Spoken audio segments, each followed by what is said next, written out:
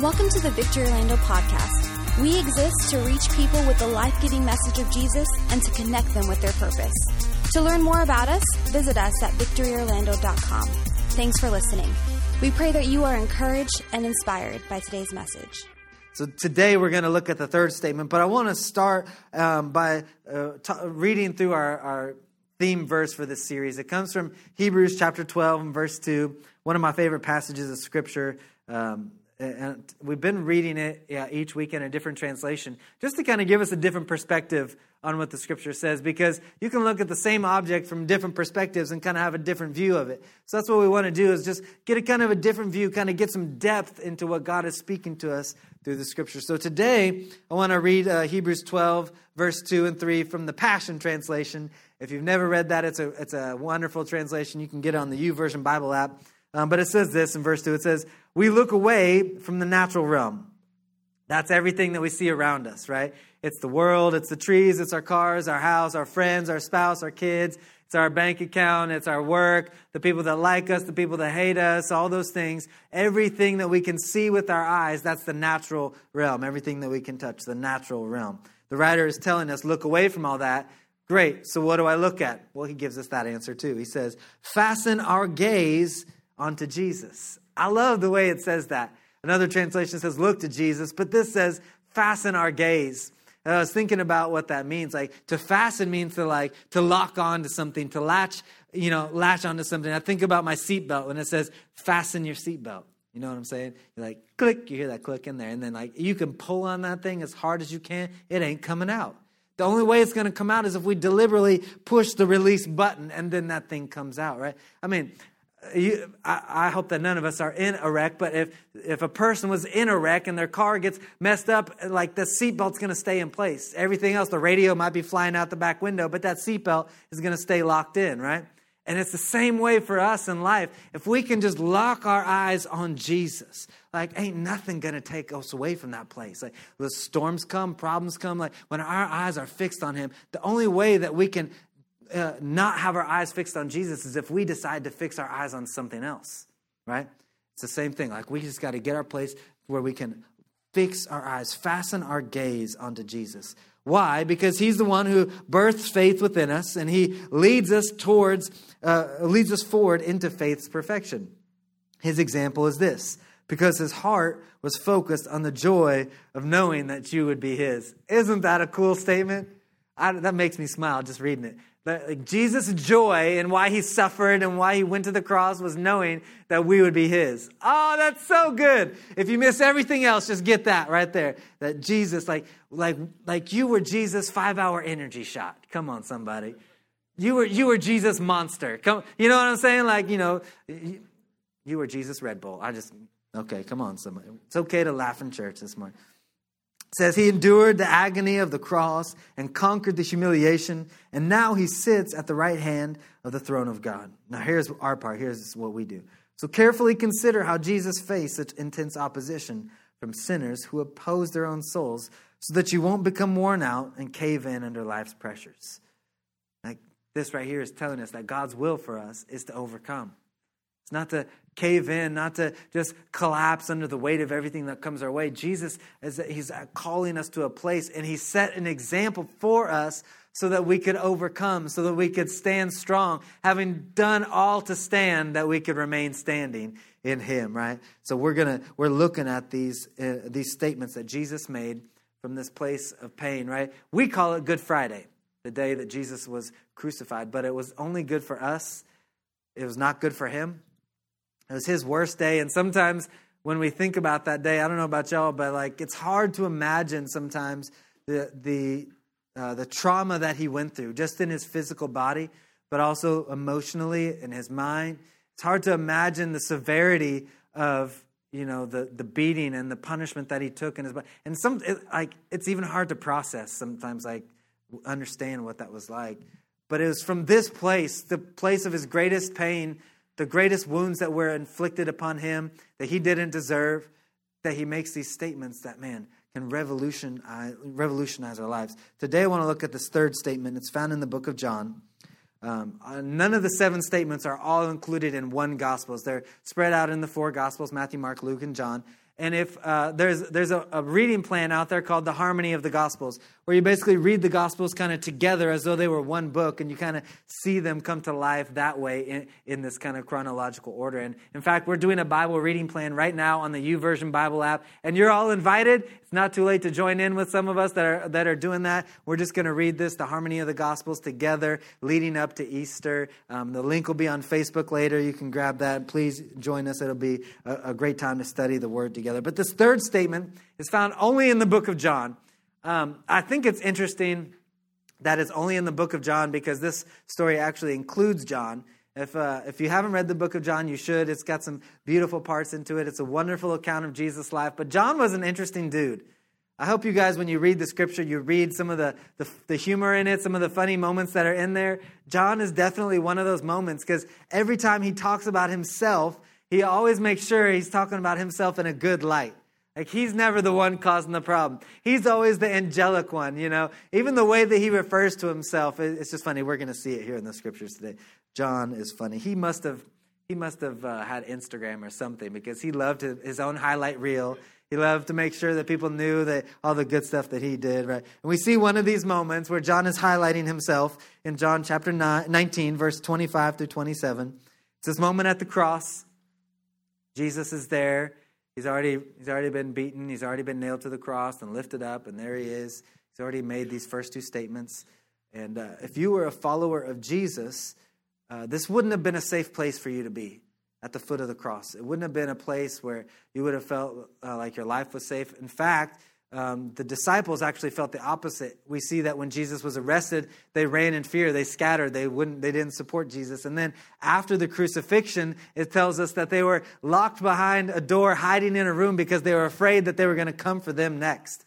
So this wouldn't have been a place they would have felt safe. It wouldn't have been a place where they would have picked to be. It would have been a place because of the Roman guards that were there, because of the Jewish leaders that had plotted to kill Jesus from the very beginning of his ministry. Y'all think ministry is easy. Like the day that Jesus steps into ministry, religious people are trying to kill him. That's kind of crazy. Think about that for a minute, right? So here's these disciples, but we see this picture of people gathered around the foot of the cross, and Jesus speaks to them. John 19, verse 25, it says this. It says, near the cross of Jesus stood his mother's sister, Mary, the wife of Clopas, and Mary Magdalene. So we see these four women here near the cross. One of them was Jesus' mom, Mary. It says, when Jesus saw his mother there and the disciple whom he loved, yep, that's John. He's talking about himself. You catch that? The disciple whom Jesus loved. Now imagine you're hanging out with the 12 disciples and the disciple whom Jesus loved, and he's talking about himself. He's like, hey, y'all, Peter and the disciple whom Jesus loves, we're going to go get some lunch. Yeah, that would wear thin real fast, wouldn't it? Like this is how John refers to himself, the disciple whom Jesus loved. Oh, that's so funny, right? All right. He's standing there nearby the cross, and Jesus says to her, woman, here is your son, and to the disciple, here is your mother. They weren't related, but Jesus is connecting family in this moment. So he's putting the focus not on himself, but on others in this moment. And it says, from that time on, this disciple took her into his home. So all the 7 statements that Jesus makes are powerful, and they're building blocks for our lives. But I think this one is incredible because when we think about the situation that Jesus is in, the amount of pain that he's in, the amount of shock his body would have gone through in that moment, just the trauma that he would have had to have been experiencing physically and mentally in that moment. And here he is in this moment, not thinking about himself, not self-preservation, but he's actually able to see through all the wounds and the bruising and the swelling and the blood that would have been all over, to see somebody else and to not only see them, but think about them, what would be best for them, and to think about their future. It's interesting. I don't know about you guys. Is it okay to be vulnerable as a pastor to y'all this morning? Is that okay? Thank you. Rhonda said okay, so I'll be will. When I'm sick or I'm not feeling good or I'm wounded, I need to be taken care of. Some of y'all are that way. I ain't going to call you out. It's okay. My wife, Heather, is the selfless one in our marriage. She's the one who's always like taking care of people and always thinking about other people first and always doing nice little sweet things for people. Maybe some of you have experienced that when you met her, and she one day does something for you and you're like, or maybe buys you a little gift and you're like, how did you know I want this? And she's like, you said it once 3 years ago and I just remembered. And that's how she is. And I love that about her. She just does that for people. And that's part of who she is. But I'm growing. Because my natural response is like, I need this for me. I need to make sure I'm taken care of, right? But I'm learning and I'm growing and I'm thankful, right? But how many of us, we get in those places where we're in pain, where we're wounded, and our first response is not to reach out and help other people. Our first response is like, I need to make sure I'm taken care of and I have what I need, right? Our natural instinct is self-preservation is greater than others. Right? Anybody else in the house this morning? All right, somebody. I'm going to amen myself today. But here's Jesus. He's actually showing us the opposite, that if we would begin to look at others in those places of greatest need, valuing others greater than self in those places where we're the most wounded, where we're the most hurt, that's a key to overcoming in our lives. See, crucifixion, the Romans really perfected the art of crucifixion to cause the maximum amount of pain, the maximum amount of trauma over the longest period of time. When you read historical accounts of crucifixion, there was many that they got it to where it took days for the person to die after being nailed to the cross, which is why they were trying to break Jesus' knees so that it would kill him quicker, right? Read the account. They were trying to speed up the process because they had designed it in such a way for it to take a long time, for it to be excruciating. And here, Jesus, in typical style that he did, he's kicking it up a notch. So here in this place, not only is he seeing the need, he's seeing that they're there, but he's connecting them together. So he's thinking about his mom's future in this place where life is literally flowing out of him, right? He's bleeding and his life is literally leaving him. And in that place, he's thinking about the future of his mom. And he's connecting family. So at the cross, he's mending things that were broken. He's creating family together. He's thinking about others. What's the key for us in this? What's the principle? If we're going to overcome in our bad days, if you're taking notes, write this down. We need to be sure to take care of those who are near us. Be sure to take care of those who are near us. Why is it so important? Because the reality is a lot of things happen to us in life. We go through a lot of situations. And it's just so often our natural response is not to take care of those who are near us. In fact, the world has a phrase for it, right? And so many of us have probably said it or heard it at least before, is that, we end up hurting those we love the most. That is absurd, right? And it's not biblical.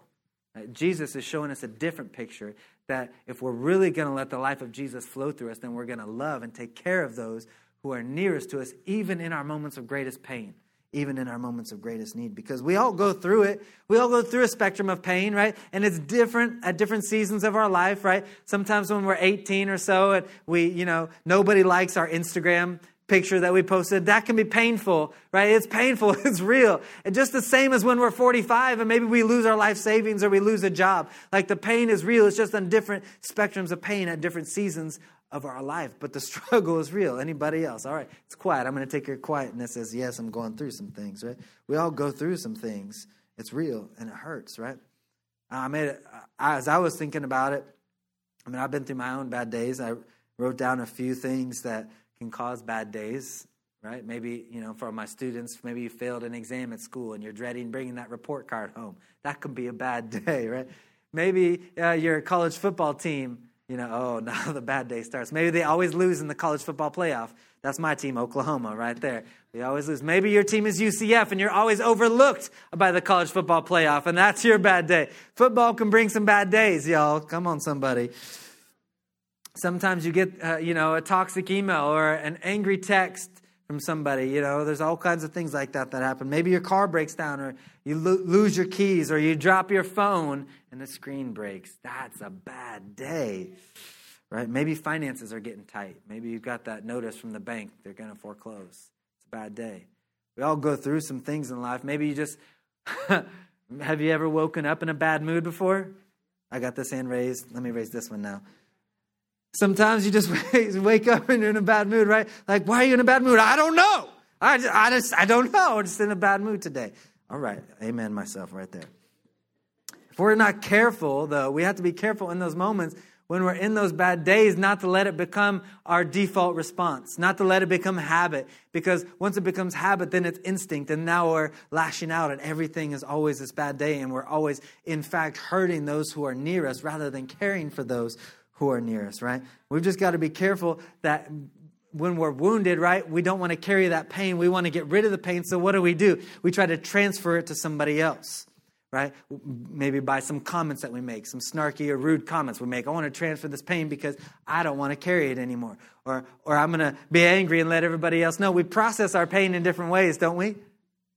Right? Some of us are the silent treatment processors.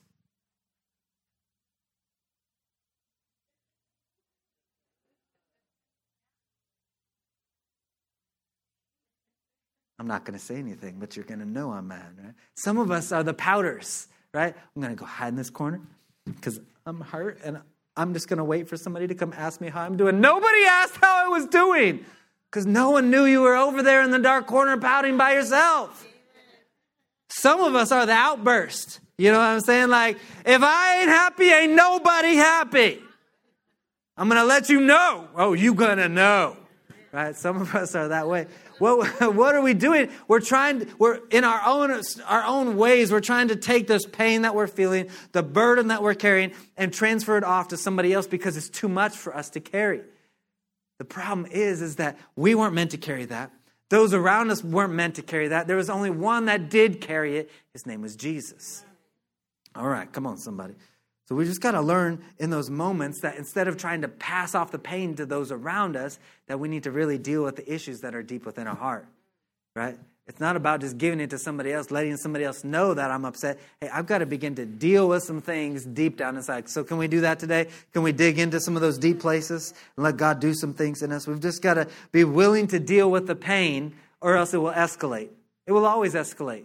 It's never just going to stay a pain or a care that we have. It's always going to escalate, and eventually it's going to come out in ways and wound those around us, right? Those that we care the most about. So even in the midst of these bad days, right, we have to realize that so often people get locked into this whole thinking of like, this is just how it is. And then however I react to things is how I am. It's who I am. And you just have to deal with it. This is the way I am. No. Listen, that's not what Scripture tells us. Scripture tells us that we've been given an overcoming spirit. We've been given a victorious spirit, right? Just some people have latched on to a defeated spirit. Some people have latched onto an overwhelmed spirit. This is all just too much for me. I'm just done. I'm done. I can't deal with this anymore. Some people have just latched onto those spirits rather than latching onto the Spirit of God. The choice is ours on which one we want to have. But when we received Christ, we've been given an overcoming spirit, right? But just because you've been given a gift doesn't mean you have to receive it, right? Same thing from our spiritual enemy, the devil. Just because he's trying to give us a defeated spirit doesn't mean we have to receive it either. Right? We've been given an overcoming spirit. That's why Scripture says we are more than conquerors. What does a conqueror do? A conqueror rides out. He might not have everything that he needs, but he rides out and conquers some things, baby. Like he wins the battle. He gets the job done. That's what a conqueror does. We're called to be a conqueror. Think about this. Even Scripture says the Spirit that raised Christ from the dead dwells within us, has been given to us, right? Think about that. The same Spirit that defeated death, that defeated hell, that defeated the grave is inside of us. Come on, that's good. That's the Spirit we've been given. Same thing. It says that God didn't give us a spirit of fear, a spirit of timidity, a spirit that pushes us back into that corner. No, it says that He's given us a spirit of power, a spirit of love, and a spirit of a sound mind. Like this is the spirit we've been given. We are overcomers. We are the head and not the tail. We are above and not beneath. I just need your faith to get stirred up this morning. And like, we're not going to be defeated. We're not going to be overwhelmed, right? That's why He says, I might be beaten down, but I'm not knocked out. I might be pushed down, but I ain't destroyed. That's all you can do is knock me over. I can get back up, baby. Come on. Like, that's the spirit that we've been given, right? Come on, somebody. I'm going to start preaching this morning. But it's really like, that's why we need the Lord. That's really why we need Jesus in our lives every day, because, man, left to our own, just the overwhelming things of life come at us. But Jesus is there to go with us through the process so that we don't have to go it alone. His word gives us help. The church is there, like the body of Christ is there to give us help. We just got to take advantage of it, right? We're going to let me show you in Scripture. 2 Peter chapter 1, verse 2, it says this: grace and peace be yours in abundance. Woo! I don't know who needs peace in the house this morning. I don't know who needs some grace, but that's for you right there. Grace and peace be yours in abundance. This is a prayer that Peter's writing to the church. Grace and peace be yours. How do I get that? I need that in my life. I'm glad you asked. We get that through the knowledge of God and of our Lord Jesus. So if you need grace and if you need peace, it comes through our knowledge of Him, through knowing Him.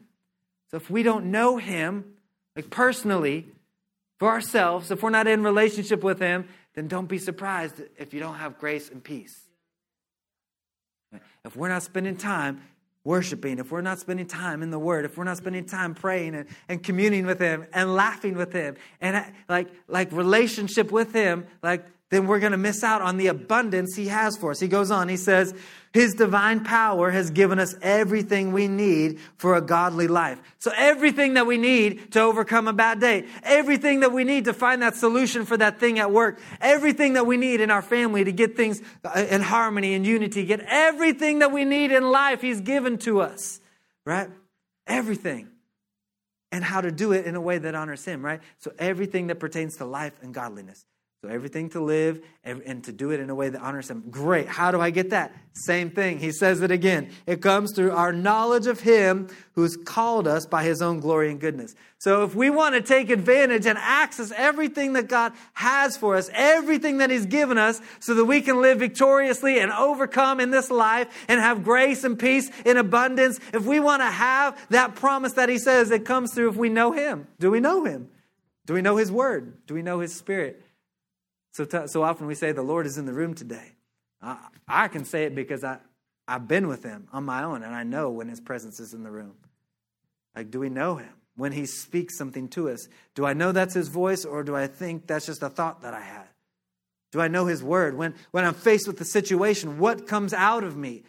Is it the worry? Is it the fear? Is it things other people are telling me, something I heard on a TV show? Or is it the Word of God that I put inside of my heart? That's how we know Him. It's through His Word. It's through His people. It's being gathered together, right? It's good. That's how we know Him. So it's not in if I can be good enough. It's not in the things that I can do. It's not in my bank account or in how many promotions I've got. It's not in my achievements. No, it just boils down to, do I know Him? If we don't have that, we don't have anything else. That's what Christianity is a relationship with Jesus. That's what it is. That's good news, somebody, right? That's good. It's getting where we can say, God, I need you more than I need anything else, right? So I think it's important that we understand the importance of how to do this, right? It's important that maybe we're even inspired, like, yeah, I do need to take care of those around me. But if we don't talk about practically, how do I do it day in and day out? Because tomorrow there's going to be some stuff come. And if I don't know how to put it in practice in my life, then I think we missed the mark. So I want to give us 4 decisions that we can make in our lives that are going to help us in this process of caring for those around us, of kind of reversing the selfishness mentality where others become greater than self, right? I want to give us these 4 decisions. If you're taking notes, go ahead and write them down. The first one is we need to identify the real problem. Identify the real problem. Like, I thought the problem was this person. No. Ephesians chapter 6, verse 12 says this. It says, for our struggle is not against flesh and blood. So our problem is not our spouse. It's good.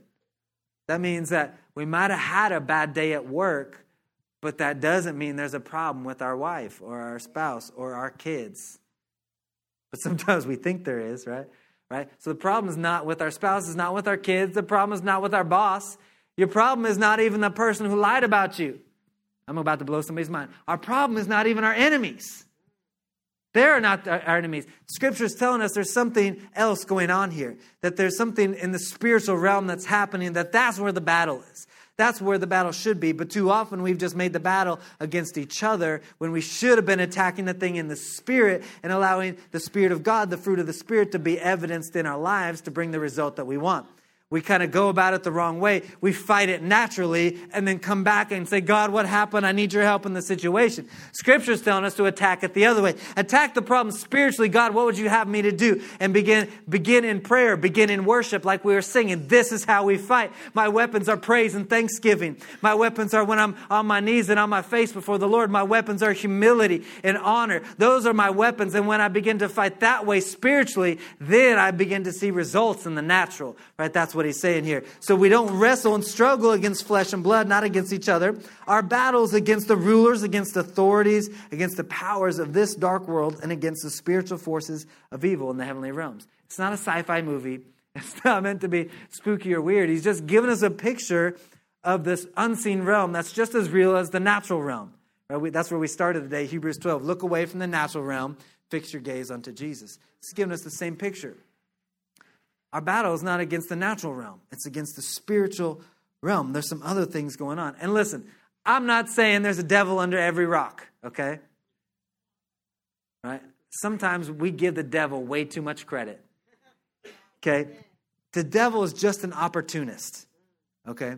We just make him out like he's way more than that. He's an opportunist. Here's what I mean. Sometimes we're in the middle of a month and we go out and we spend some money. Maybe we spend too much money on things, and then we get to a place where we don't have enough to pay the bills. But in fact, God provided enough. It's just we spent too much, or we spent it on some things we shouldn't have, or whatever. We spent it on those other things, and then we're like, I don't have enough. The devil must be trying to rob from me. No, we just spent too much money.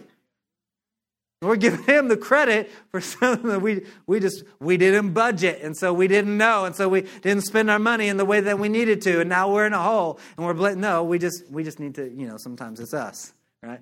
Sometimes it is our spiritual enemy, but this is what I'm saying. Like, we're not putting a devil under every rock, but we realize we have a spiritual enemy that wants to see a crack and slip in and try to trip us up. Right? It's like when maybe you're at work and somebody says something to you, or you're gathered with your family having a meal and somebody looks at you funny and you're like, hold up, bro.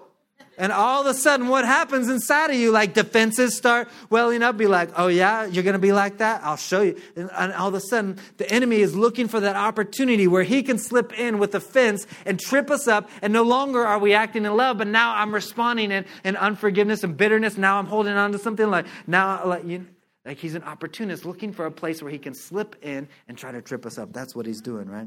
And then little by little, the longer we stay locked into that thing, the longer we stay in that place, holding on to that thing, little by little, now it becomes something that I'm familiar with, and now I'm used to it, and now it's my default response, and that becomes more of my nature because I'm gazed more upon that thing than I am upon the Spirit of God. God, where are you? Your voice seems to be so dim because all my attention and all my energy is on this other thing that the enemy's tripped me up with.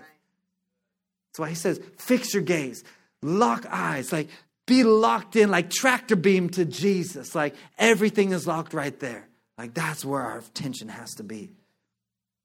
Sometimes it's just the changing of perspective, identifying the real problem, right? I like to put it on a scale of 1 to 10, right? I'm going through a situation. Where is this on the scale of 1 to 10? Being that 1 is everything is good and 10 is the end of the world. The worst thing that life can deliver to you. Because sometimes we just I don't know if you've ever blanket statemented anything, he never and she always and this is the worst, right? Any blanket statements. And it's in this place where we don't have the perspective and we just blanket statement everything like this is a 10 plus. Like, really, a 10 plus? So, maybe it's a life-threatening illness or a loss of a loved one or something catastrophic that's like the worst thing life can bring is 10 plus. Oh, okay, it's not that. It's like a 6. Oh, okay, so, man, you just lost your job or you're losing your house or, your marriage is on the rocks. Oh, no, I guess it's probably a 4 then. Oh, okay, so you lost your keys. Maybe your car broke down. You got a flat tire. You dropped your phone in the river and it floated away. Whatever. Oh, no. I guess it's probably a 1.5. Oh, okay. Now we're down back to sometimes it just takes a simple tool to reset our perspective sometimes to realize it's not as bad as we think it is. And listen, please don't hear what I'm not saying. I'm not trying to make light of the things that we go through because I know we go through things. I've been through things. But I'm just saying we can overcome in those moments. That's what Jesus came to give us, was the ability to overcome in those moments. Come on, somebody. We just need to identify the real problem. Here's the second decision we need to make, is to avoid the pity party. Avoid the pity party. Don't accept the invitation. And please, please don't be the one to make the invitation. Oh, man, the pity party. I've thrown myself many a pity parties. Anybody else? My party planning committee. Come on, somebody. We just need to, stop planning the pity parties, right? Because the first person invited to that pity party is me, myself, and I. Because nobody knows the pity and the trouble that I've seen like me, right? Nobody knows the trouble. I'm going to start singing that song. Nobody knows. All right. We're going to stop that. We're going to avoid the pity party. Right? But pity parties are never good. See, we think when we're in that place that it's going to produce a result that's going to help us out of it. But in fact, that place will never produce the power of God in us. It will never create an environment where the power of God can work in our lives. It always actually does the opposite, right? Because when we have the pity party, I'm terrible and I'm no good shows up. Right? And then, anxiety is taking a selfie at our pity party and invites depression and all those other things that come along with it. It's never good. Self-loathing and fear and, then all kinds of terrible things start showing up, It's no good. We've got to avoid that pity party, right? Let's look at this in Scripture. 1 Peter chapter 5, verse 7, it says, cast all your anxiety. One translation says, cast all your cares on him because he cares for you. The word cares there, the word anxieties, cast all your cares, your anxieties. It comes from the same kind of basic word that Jesus used in the parable of the sower when he talked about the cares of this life. What's the parable of the sower? It's the parable where the person is sowing the word, the farmer's sowing, and he plants some seed on good ground, some on stony, some on thorny, and some on pathway ground, and all the different grounds produce different things. Well, one of those grounds is the thorny ground, like the cares of this world, this same word here that's used, the root word for cares and anxiety, the cares of this world. Do I have enough? Can I provide for my family? Are we going to make it through a rough situation? What about my job? Are we going to have enough? Are we going to make it? What about all these things? All the cares of this life come up and choke the word of God out. That's what the parable was, is it chokes the word of God out, and then there was nothing left. And this is the picture we have of so many people who've been in church and served God, but then the cares of this life come along, the worries and the concerns, and do I have enough? Did I get the promotion? Did I get this? We didn't get to buy a bigger house. We always just had this one house, and we didn't get to buy a new car every 3 years, and all the cares of this life, and did I give my family a good enough life? All those things come, and what it says is if it's not kept in the right place, it begins to choke the word of God out. And then when we need to draw on the word, when we're facing a storm and a bad day, there's nothing there because it's been choked out. That's what the cares of this life do. That's why we weren't designed to carry it. That's why he's saying, cast all those things to the Lord. Why? Because he cares for us. He loves us. He has concern for us. He didn't make us to carry those things. Jesus carried them for us so we can cast them to him. We don't have to carry those things. It's good right there. Here's the third decision. We need to live a connected life. We need to live a connected life. It's amazing how at this place of pain, the place of the cross, that Jesus is connecting people. He's creating family out of nothing. Mary was not John's mama.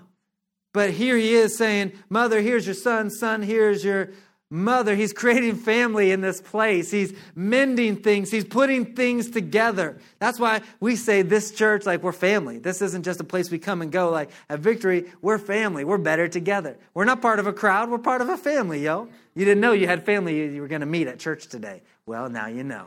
You got a crazy uncle at church and whoever else. We're just family. What does family do? Family celebrates together. Family eats together. Family has fun together. Family cries together. Family, works through things together. Family is there to support each other. Family helps each other out when one is struggling. That's what family does. That's why we're so passionate about it here. That's why we're so passionate about groups here, about gathering on a weekly basis from house to house in groups to support each other, to love each other, to have a great time together. Some of our guys went last night to the Orlando Apollos game to support one of our guys in the church who plays on the team. And that's what we do. We're family. We gather together. That's why we love groups. The women's groups gathering together, the youth groups gathering together, the men's groups gathering together. So many groups throughout the week. The marriage and family groups gathering together throughout the week to be together, to know each other, to support each other, to strengthen each other. It's so important. There's no greater family bonding than in the house of the Lord. Sometimes we want to have family bonding and we try everything that is out there to kind of create a stronger sense of family. And they're good things because we want to give our kids the best, don't we? We want to give them the best life and we want to have a great time living this life. And we should. But everything has to be in its right priority, right? And so often we get overwhelmed with this idea, if I'm not taking vacations, if we're not doing Disney days, if we're not doing all those things, all which are good things, all which were given to us to enjoy, right? In the right perspective, right? We just have to realize that the victorious family, the overcoming family, is forged at the foot of the cross. And if we want our family to be strong, we want our family to be raised up, we want our kids to be strengthened to be able to make the right decisions, if we want them to be surrounded by other kids who have a heart to worship and know how to worship God, if we want our kids to be raised up to know how to use their gifts, right? Because we want our kids to grow up to be better than we were, right? To not make the same decisions and mistakes that we made. If we really want then we need to get them in the place where they're surrounded by that. Those things happen. Strength comes from the Spirit of God. Those things come from being planted in the house of God. That's where that is built. That's where it is built. It's living the connected life. That's why sometimes people are like, am I the only one struggling with things? I spent so much of my life with that thought, I must be the only one struggling with this. You're not. You're not. It's just because we haven't put our lives in a place where we're connected with others. Because the truth is that people around us everywhere are struggling and hurting with things every day if we would just be willing to open up, be vulnerable. And I just want you to know that we believe that that's what our groups are for and do, is provide a place of safety. Because I know we've been hurt by people before. And it's hard sometimes to open up. It's hard to let people in, to see those places in us that are still wounded, to see the things that we cry out about, the things about us that we just can't stand. But I'm just telling you, if you always keep it locked in, it'll never change. You might be able to change some behavior for a little while, but if you really want to deal with what's in there, it's going to take people. It's going to take the people of God gathering around you. That's what we want to do. That's what the connected life is. So it doesn't matter the size of the church. Sometimes people are I just can't get connected. It's too big. No, it's not that a church is too big or too small. It's just that we've prioritized other things over connecting with the people of God. Maybe that's fear. We've prioritized fear. We've prioritized the sense of, I'm shy or I'm timid. No, we know that's not the spirit God's put inside of us. We prioritize other things on our schedule. I'm just telling you, when we begin to live the connected life, man, things begin to happen. Things begin to change. It's good. Let me show you this in Acts chapter 10, because I want to give you some vision for your family in this whole thing of living the connected life. Acts chapter 10 is a story about a Roman centurion. He wasn't Jewish. He was a Roman. He was a Gentile. He wasn't part of the family of God, but I love the way it describes him. I love this, brothers, in the Bible. Acts chapter 10, verse 2, it says, this man, this Roman centurion, he and all of his family were devout and God-fearing. Oh, that's good. It wasn't just him. It was his whole family. Somebody needs to get a hold of this today.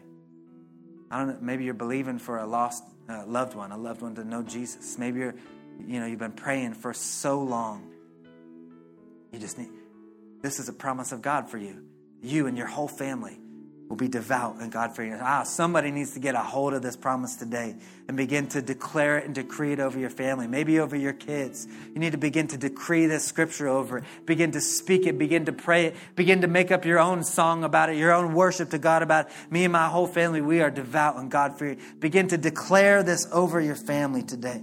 It says that he gave generously to those in need and prayed to God regularly.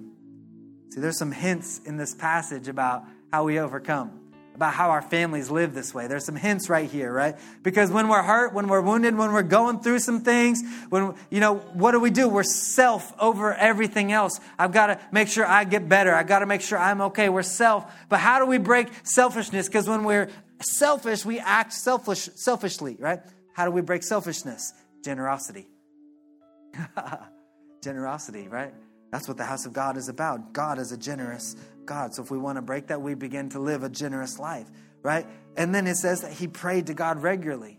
Well, instead of taking our problems to everybody else, and instead of letting everybody else know about it, man, what if we adopt this pray first mentality? All that didn't work, so I guess I better pray. No, before I go to anybody else, God, I'm going to come to you. God, what do you have me to do? What do you have in this situation? We begin to pray about things first. Man, everything will begin to be a little bit differently. Man, this is why I say the victorious family, the overcoming family, the family that can stand strong through a storm is built on the rock. It's forged at the foot of the cross. So how do we overcome a bad day? How do we take care of those who are near us? We need to identify the real problem, avoid the pity party. We need to get connected in God's house. Here's the fourth one. We need to look to Jesus. And really, this is where we started today, right? Fixing our gaze upon Jesus, fastening our gaze upon him. I know it's nice to say, okay, that's good, but what does that mean? For me, I can just tell you what it's meant for me in my life and how I've did it, is that, last week I shared some of my story. One of the darkest days I've been through is when we lost our second daughter. It was a rough time, and I just remember going through that. I could have stayed in the pity party, and the opportunity is always there. I could have stayed and drowned myself in my tears. In fact, the statistics show that 80% of couples who lose a child end up in divorce. So that was, if that's the direction I wanted to go, that's where I would be. I could have stayed in that place, but God didn't call us to wallow in things. He didn't call us to wallow in self-pity or in grief. He called us to rise up out of things. That's why he said, I've called you out of darkness into the kingdom of light. Right? That's what he's called. He's called us out of some things into his kingdom, right? So he's called us to overcome some things. So I had to make a decision to make. I remember it was Thanksgiving morning when Gabby passed, and we were there, and some friends allowed us to come and just stay at our house for a little while. They had a beautiful backyard, and I remember we were sitting on the trampoline that afternoon and just trying to make sense of the day. Sometimes when you're going through some things, you're like, what just happened? And we were just there, me and Heather and Bella, sitting on this trampoline of all places. And we just decided that as a family right there, like, we're not going to go that direction. We just made a decision. God, I don't know what to do right now, but I am looking to you. And it's a decision that we make. It's a choice of our will before anything else gets in line. It's a decision to say, God, I'm going to trust you more than what I can see, more than how I feel right now, more than what I wish I could make happen. I'm going to trust you, God. God, I don't understand. And yes, it's through tears sometimes. That's okay. It's okay. It's part of the process. Yes, it's through wondering sometimes. Yes, those things are part of the process. But I'm so thankful for that moment and for the follow-up of people in my life, because I had people that I was connected to that they came up to me and said, hey, you need to begin to get a hold of some things. And I began to get a hold of the Word of God in my life. Like, that's how I began to change my perspective. How do we fix our gaze on Jesus? Well, John chapter 1 tells us that the Word of God came to life and dwelt among us. Like, Jesus is the Word. So when we need to fix our eyes on Jesus, it's not just some things that we say. Like, I literally begin to get a hold of the Word, begin to look in the Word and see what it says. Like, we need to begin to get a hold of it in our lives and begin to hold on to it. Like, what does that mean? Like for me growing up, we sports teams, and you hear about athletes talk about we wanted to win the championship, so we begin to put it all over the locker room and pictures of the trophy. We're gonna win this championship, and begin begin to make signs. I'm going to touch the sign every time I go out to play like a champion today. Begin to post about it on my Instagram, take pictures of it, keep it before me all the time. Make sure I'm thinking about it. Everything I do, every step on the field I take is all about so I can win. Like they've locked hold of that. It's the same thing for us with the Word. Like if we would begin to get a hold of the Word and begin to get it inside of us so that everywhere I go, it's always before me. It's on every thought that I have. It's on every word that I speak every time. That's what it means to get a hold of the Word in our life and hold on to it. And nothing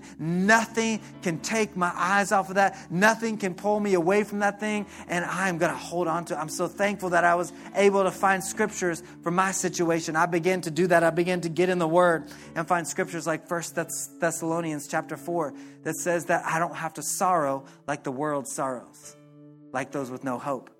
Because Jesus was dead and was raised to life for me so that I can be with Him and be reunited with my family and my loved ones in heaven one day because we've believed. I'm so thankful for Psalms 34. I was able to get a hold of that says, the Lord is near to the brokenhearted. And He's near to those who are crushed in spirit. Man, I spent so many nights right there just in tears with the Lord. Lord, I feel so brokenhearted right now. Thank you that you're near to me. I don't know who's brokenhearted today, but I have good news. The Lord is near to you. He's near to the brokenhearted, near to those who feel crushed. So if you feel crushed, you're in good company. I just want to take this minute together, if we could, just all across this room. Man, I feel the presence of God working in this house. Thank you, Jesus. Thank you, Lord, for what you're doing. God, we thank you that you're near to us when we feel broken.